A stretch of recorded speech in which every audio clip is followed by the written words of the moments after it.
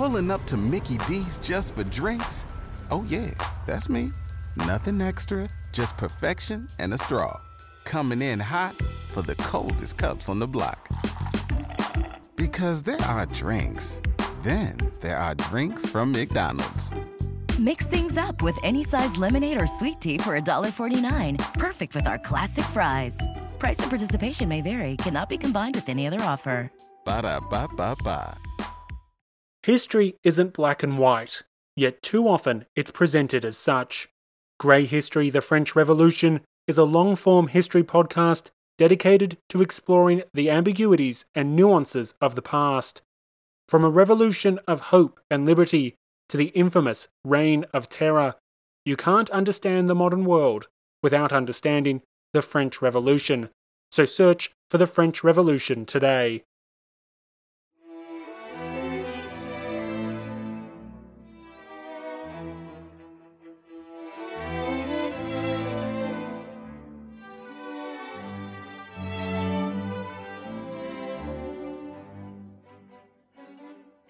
Welcome to Pax Britannica. Season 2, Episode 60. You and What Army?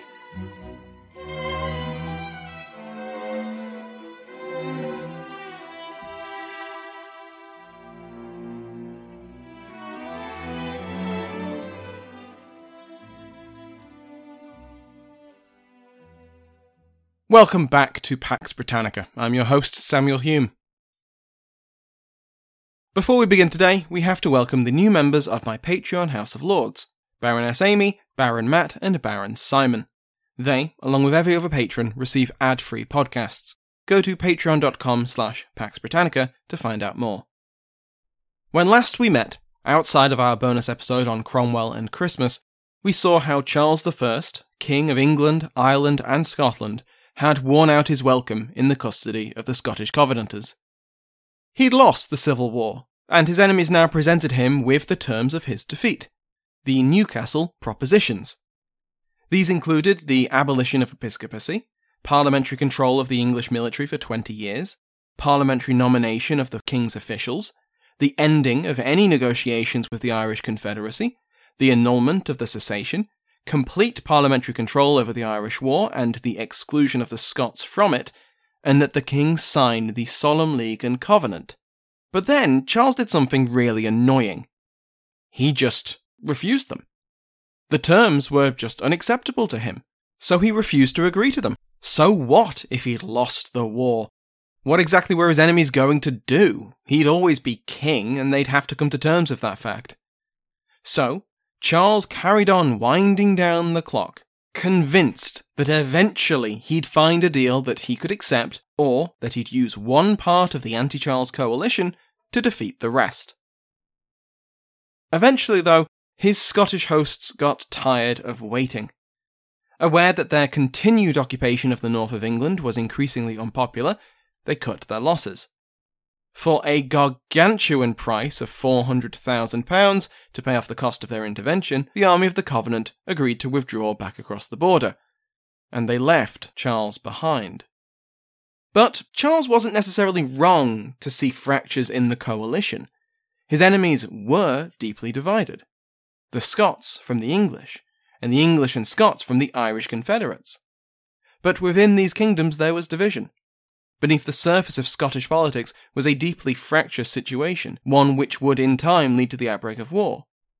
Among the Confederates, the war party, led by the papal nuncio Archbishop Rinuccini, was dominant, but they'd already had to execute a coup to deny an alliance with the king.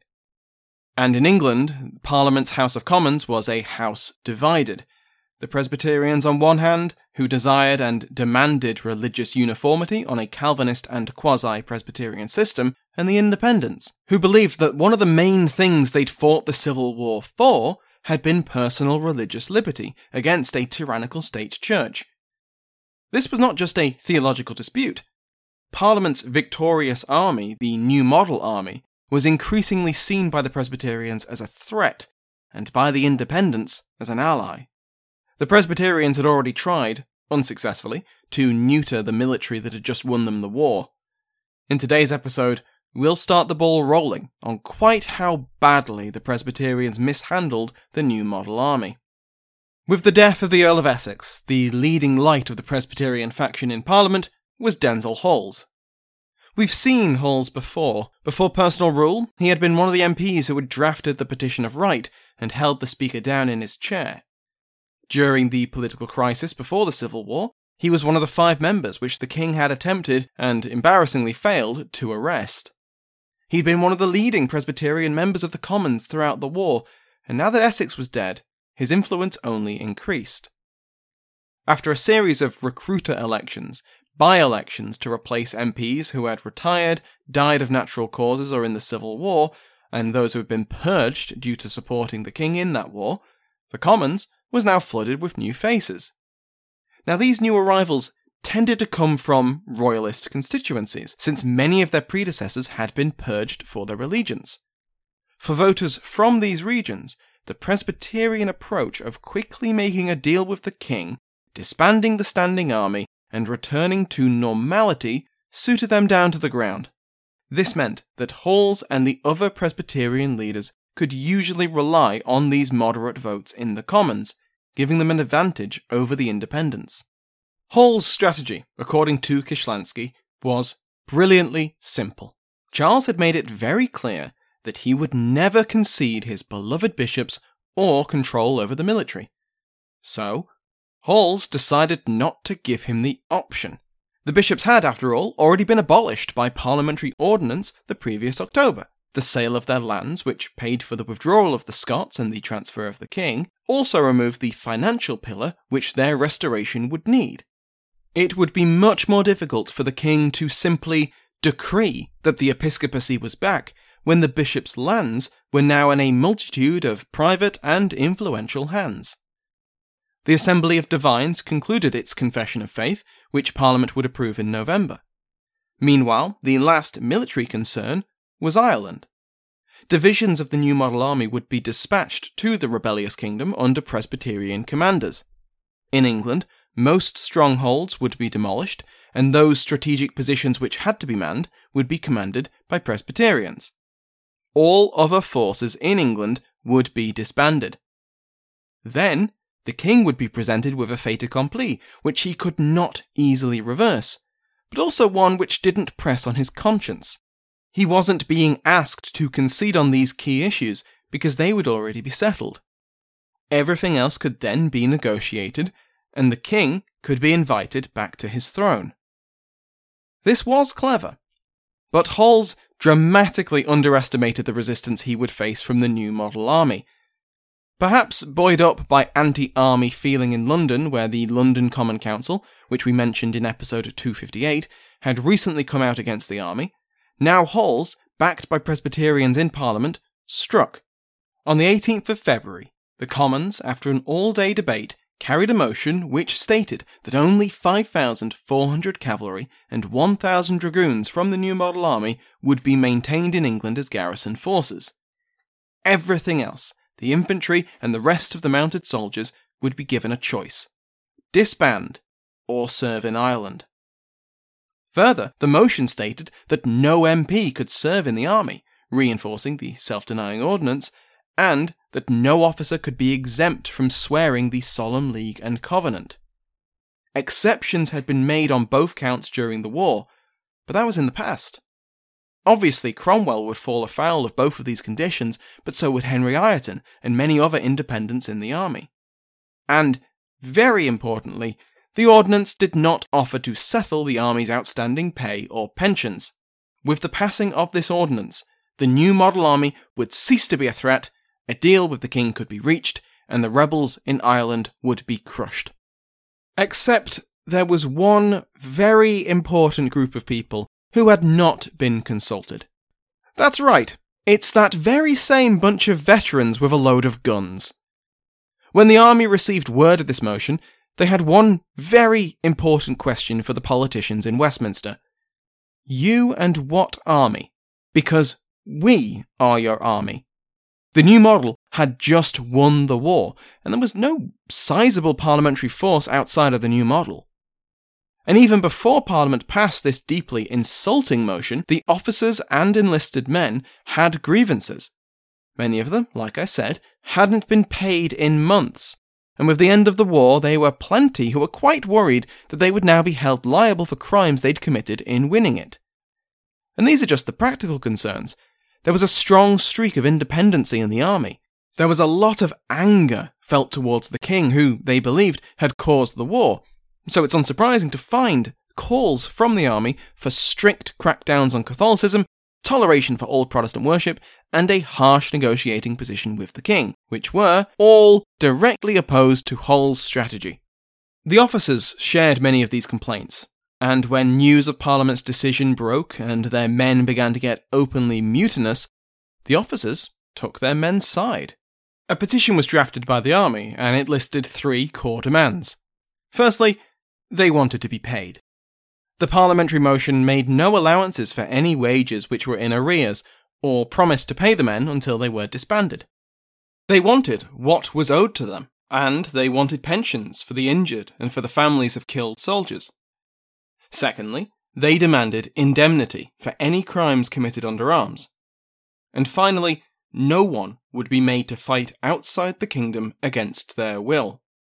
This meant Ireland. Many leading officers signed it, including plenty of independent officers like Colonel Oakey, Henry Ireton, and Thomas Pride. This petition was presented to a parliamentary commission which had travelled to the army's muster at Saffron Walden. They'd arrived expecting to get on with the job of disbanding most of the force and building a new Irish army. Instead, they were handed the petition, told to take it back to Parliament, and not to let the tent flap hit them on the way out. Gentles proposes that had Hall's and the Presbyterian faction in Parliament, quote, addressed these demands in a timely fashion and handled the soldiers with tact, they might have achieved their goal of dissolving the new model army. As it was, tact was not their concern. End quote. Hall's reacted to these fairly reasonable demands with outraged fury. He hadn't considered resistance from the army in his plan to deal with the king. He needed their immediate and total cooperation, and any resistance or negotiation from them threatened his plan for the peace settlement. It has to be said that, in this moment, Oliver Cromwell was not a calming presence. He'd been deathly ill over the winter, and appears to have been genuinely depressed once he recovered. He was disappointed by the course of events, and once again was considering emigration, either to the New World or to the continent. But by this point he was well enough to return to the Commons. While he sympathised with the grievances of the army, he still firmly believed that discipline had to be maintained. He was deeply concerned about the growing mutinous feeling among the troops and the lower officers, and, while agreeing with most of the points in their petition, Antonia Fraser notes that Cromwell, quote, felt that the common soldiers had nevertheless gone distinctly too far in presenting their own petition. End quote.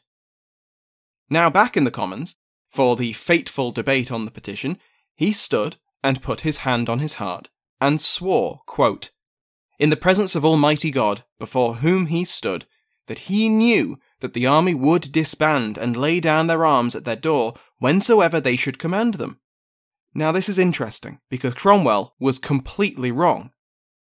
His contemporary enemies would later accuse him of deliberately fanning the flames of this crisis for personal and political gain.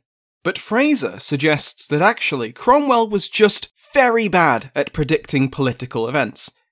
But he was also very lucky and quite good at reacting to them. So to his enemies, Cromwell looked like a master manipulator, a Palpatine-esque figure who was weaving sinister plots to serve his aims, working both sides of the conflict until he could seize power for himself, when instead he made bad political prophecies and reacted well in a crisis. So it's entirely likely that Cromwell either genuinely believed his oath, or hoped that his promise that the army was loyal and should not be feared would be enough to win Parliament over.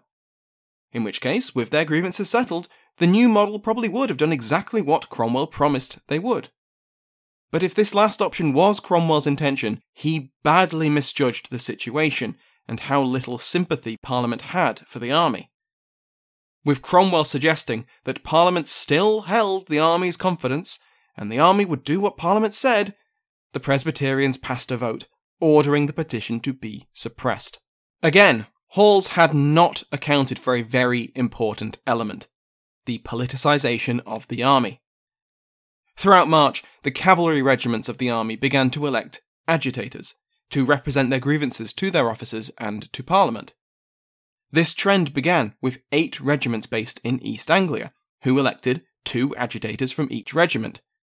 They condemned the actions of Parliament and demanded the redress of their grievances. The election of agitators spread like wildfire through the army, with regiments of infantry quickly joining their cavalry comrades and choosing their own representatives. Among the ranks of the army grew another political cause: the Levellers. Once again, we aren't talking about a formal group or political party, but defined more by shared causes and association. The name Leveller was attributed to them by their enemies, just like Puritan, and leading Levellers would try and deny the label. But here we are, 4 centuries later, calling them Levellers. Their enemies accused the group of political radicalism, and of wanting the complete levelling of social rank, and the redistribution of private property and land. The most prominent Levellers always denied and disputed this accusation, though that didn't stop their enemies, nor does it stop some historians viewing the group as proto-socialist. So what did the Levellers say they wanted? The general principles can be summed up as religious toleration, free trade, justice reform, a written constitution, and the widening of the franchise. All utterly insane proposals which would undermine the very structure of society and could only lead to the complete breakdown of law and order and the great chain of being. I'm sure you can agree. Essentially, we can see in the Levellers the logical extension of Parliament's own rhetoric. They'd fought the civil war against the king on the basis that Parliament, and especially the Commons, represented the will of the people, and that of the 3 pillars of the kingdom, the monarch, lords, and commons, it was the Commons which best governed for the common weal. Parliament had spent 5 years championing representative politics. The Levellers simply carried this argument 1 or several dozen steps forward. The Commons should not just be the first among equals, between the monarch and the lords, but above both. The other 2 pillars would have their role, of course. Outright republicanism was rarely suggested at this point, but neither should be able to restrain or overrule the Commons. The second major principle of Leveller thought, intertwined with the political question and also an extension of parliamentary rhetoric, was the importance of individual liberty from tyranny. This overlapped easily with the agenda of the Independents, and that's no coincidence. Many Levellers started their careers in the independent churches in London. The Independents wanted religious toleration. They wanted the freedom for each congregation to worship as they saw fit, without a state-mandated clergy clamping down on them and, branding their cheeks or cropping their ears. Securing individual political liberty would help ensure individual religious liberty. Leveller ideas found fertile soil wherever the new model army gathered. The demand for political reform and a greater say in government for ordinary men was very appealing to the thousands of ordinary men currently in a dispute with their government. What came to be termed the army Levellers would begin to throw their weight around in the growing crisis. But, just to throw another wrench into the complicated mess of 1647, we should be wary of overemphasising the importance of Leveller ideas in the army. Many of the complaints of the army had nothing to do with high-minded ideals of liberty and constitutional politics. A lot of them just wanted to be paid and not sent to fight and die in Ireland against their will. But many of the agitators in the army were Levellers, and these ordinary grievances fit neatly with larger Leveller principles. So with the army becoming increasingly mutinous and increasingly political, when Parliament ordered that the army petition be suppressed and no one should share or sign it, well, that didn't work. No one listened. By the end of March, it was clear that Parliament's attempt to silence the army had failed, and that the petition was still being widely discussed. So Hall's escalated. He once again used the Commons to try and maintain control. Another motion accused the agitators of deliberately pushing the army into a distemper and mutiny, and called the soldiers who resisted Parliament's demands enemies of the state. commissioners were dispatched to the army's headquarters in Essex to identify the writers of the petition and arrest them.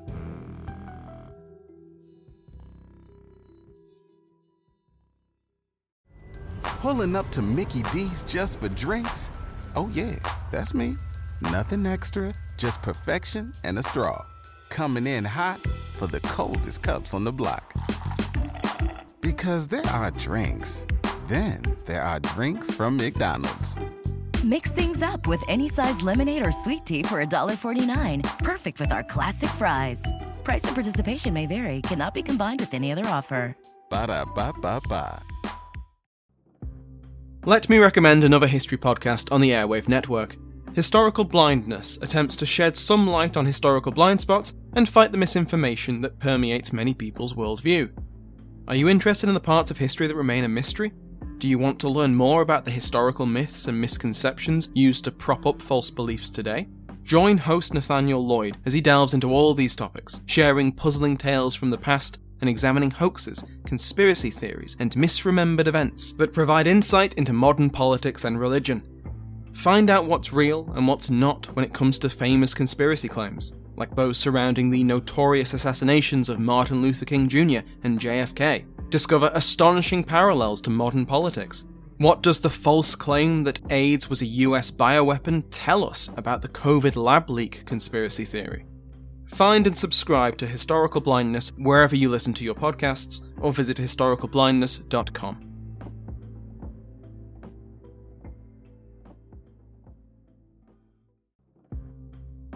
Let me recommend another history podcast on the Airwave Network, The Explorers Podcast. Friend of the show Matt Breen takes you into jungles and frigid wastelands, across deserts and oceans, as he covers the life and times of history's greatest explorers. Alongside Magellan, Drake, Lewis and/or Clark, he also covers lesser-known figures. I've particularly enjoyed his recent series on Freya Stark, someone I'd never heard of, but whose life is fascinating. Her story combines her life as a woman during the early 20th century, European empire building in the Middle East in the aftermath of the First World War, and the legacy of the medieval assassins, the scourge of Saladin, crusading kings, and the Mongols. Each explorer Matt covers gets as much time as their story needs. Sometimes this means it's a one-off episode, other times it's hours of engaging narrative. Find the Explorers Podcast wherever you get your podcasts, or go to explorerspodcast.com to find out more. This declaration of dislike was, to quote Gentles, the crossing of the Rubicon for Halls and the Presbyterians. The declaration not only tried to revoke their right to petition, a bedrock of English politics, but offended their honour by calling them enemies of the state. Again, they had just won the war for Parliament. They expected to be paid as they were promised, they'd invoked their ancient right as Englishmen to petition, and now they were being accused of being enemies of the state? How else were they meant to make their wishes known? The commissioners arrived at Saffron Walden and informed the army that, no, Parliament was not accepting their petition, and they had a choice to either disband or serve in Ireland under officers of Parliament's choosing. Notably, not Oliver Cromwell and not Sir Thomas Fairfax. Sir Edward Massey would be returned to command as Lieutenant General of Horse, replacing Cromwell, and Skippon would be elevated to Field Marshal in place of Fairfax. In response, 200 officers gathered in a nearby church insisted that Fairfax preside over their meeting and began to chant, all, Fairfax and Cromwell and we all go. The next day, another petition was drafted and signed and sent to Parliament stating this new position. Halls fundamentally misjudged the vulnerability of his position. Parliament half-heartedly tried to appease the army, and in April voted to pay 6 weeks' pay, which was far less than many were owed, and far too late to be seen as a gesture of goodwill. Instead of attempting to placate the new model army, the Presbyterians decided to crush them. Halls began to bring together 4 different fonts of manpower into one Presbyterian parliamentary army. The first was, of course, the London-trained bands. The second was the army of Major General Points, stationed in the north of England and commanding one of the few remaining forces which hadn't disbanded or merged with the new model. The third came from the new model itself, those divisions and regiments which had accepted the parliamentary ordinance and were deemed suitably loyal to Parliament. The fourth were those officers and men who had been removed from command during the new modelling of the army. When the new model ordnance had combined dozens of undermanned forces into more substantial commands, a lot of officers were surplus to requirements, wished well in their future endeavours, and were sacked. Now these men loitered in the capital, nursing grudges against their former comrades in the new model army. These men are sometimes called the Reformados. There was a fifth element which Hawes was eager to bring to bear against the new model army. Just months after they had finally left the kingdom, the Scots would be invited back into England. But as we've seen, the Covenanters were no longer sure that their interests, and the interests of Scotland, were best served by aligning themselves with a faction of the English Parliament. Besides, they had their own political problems to deal with. After the declaration of dislike, the politicisation of the army was unstoppable, even by their officers. Not that many officers wanted to try. Especially among the junior officers, sympathy for their men was strong, and the accusations and the insults of the declaration applied to them as well. Up to this point, it feels like the new model was acting reactively, on the defensive, and in response to moves by Hawes and the parliamentary Presbyterians.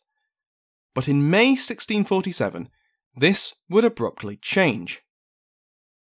Oliver Cromwell, deeply unhappy with the growing crisis, began to consider leaving England entirely. The cause of Charles Louis, Elector Palatine, was still a very pressing affair, even with the 30 Years' War now in its 29th year. Maybe this was the next godly cause which the Almighty Lord wanted Cromwell to pursue. He had many meetings with the nephew of the king he had just defeated, and it's entirely possible that Cromwell would have sailed from England in 1647. But instead, in May, Cromwell was appointed as one of the 4 commissioners sent to Essex to try and settle the growing crisis with the army. All 4 were both MPs and commissioned officers in that army: Cromwell, Henry Ireton, Philip Skippon, and Charles Fleetwood. On the 15th of May, Skippon and Cromwell presided over a meeting of 200 officers. Aside from having to tell a few speakers off for being too passionate, men like Oakey, Waller, and John Lambert, their demands were very reasonable. They wanted more than the 6 weeks' pay already promised. They wanted to be able to petition. Parliament should seriously consider their earlier petition, and Parliament shouldn't allow any further attacks on the honour of the army. The next day, the commissioners reported back to Parliament that the army's grievances were deeply felt, and that they, the commissioners, sympathised with the grievances, though not the unrest, and they suggested that the army would disband peacefully if its grievances were addressed. Parliament took this suggestion, ran with it, and then promptly tripped over and fell flat on its face.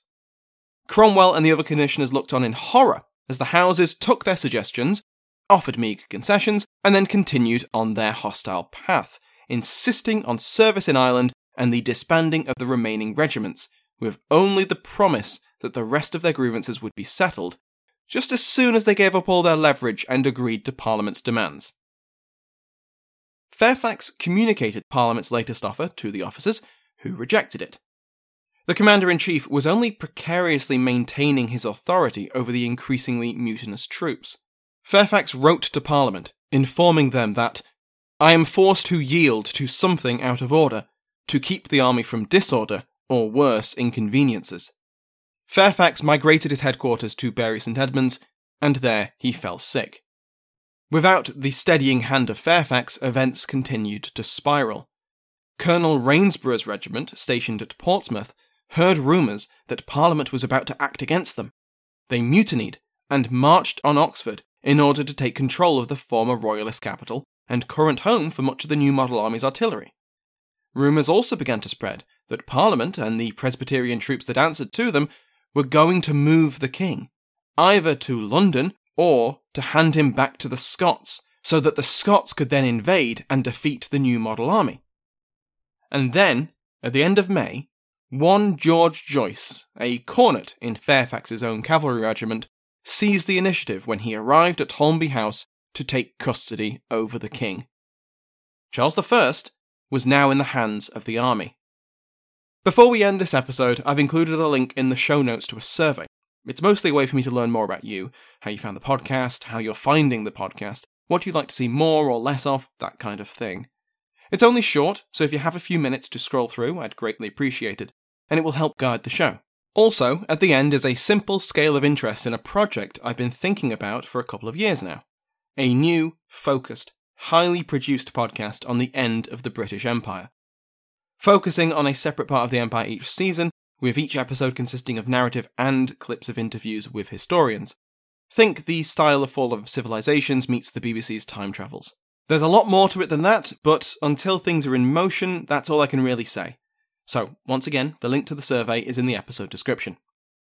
Thank you to my House of Lords, including but not limited to the King's Favourite, Mike Sanders, the Duke of Bristol, Bill Winkis, the Marquess of Hull, Steve Cloutier, and the Countess of Coventry, Linda Knowlton. If you'd like to join their ranks and, at a minimum, receive an ad-free RSS feed, go to patreon.com/Pax Britannica to find out more. If you want to support the podcast in other ways, please recommend it to a friend or post about the show on social media. Thank you to Sounds Like an Earful for the interval music in today's episode, to my entire House of Lords, and to you for listening.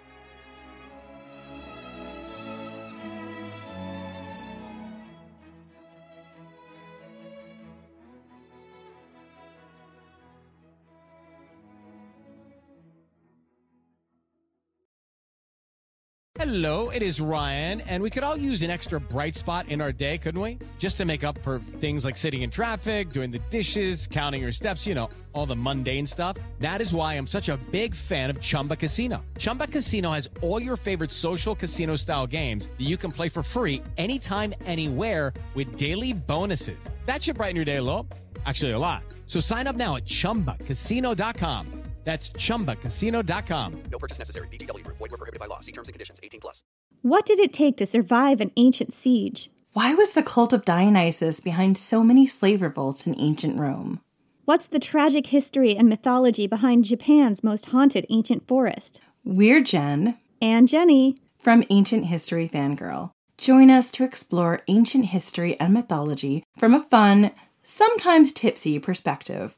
Find us at ancienthistoryfangirl.com or wherever you get your podcasts.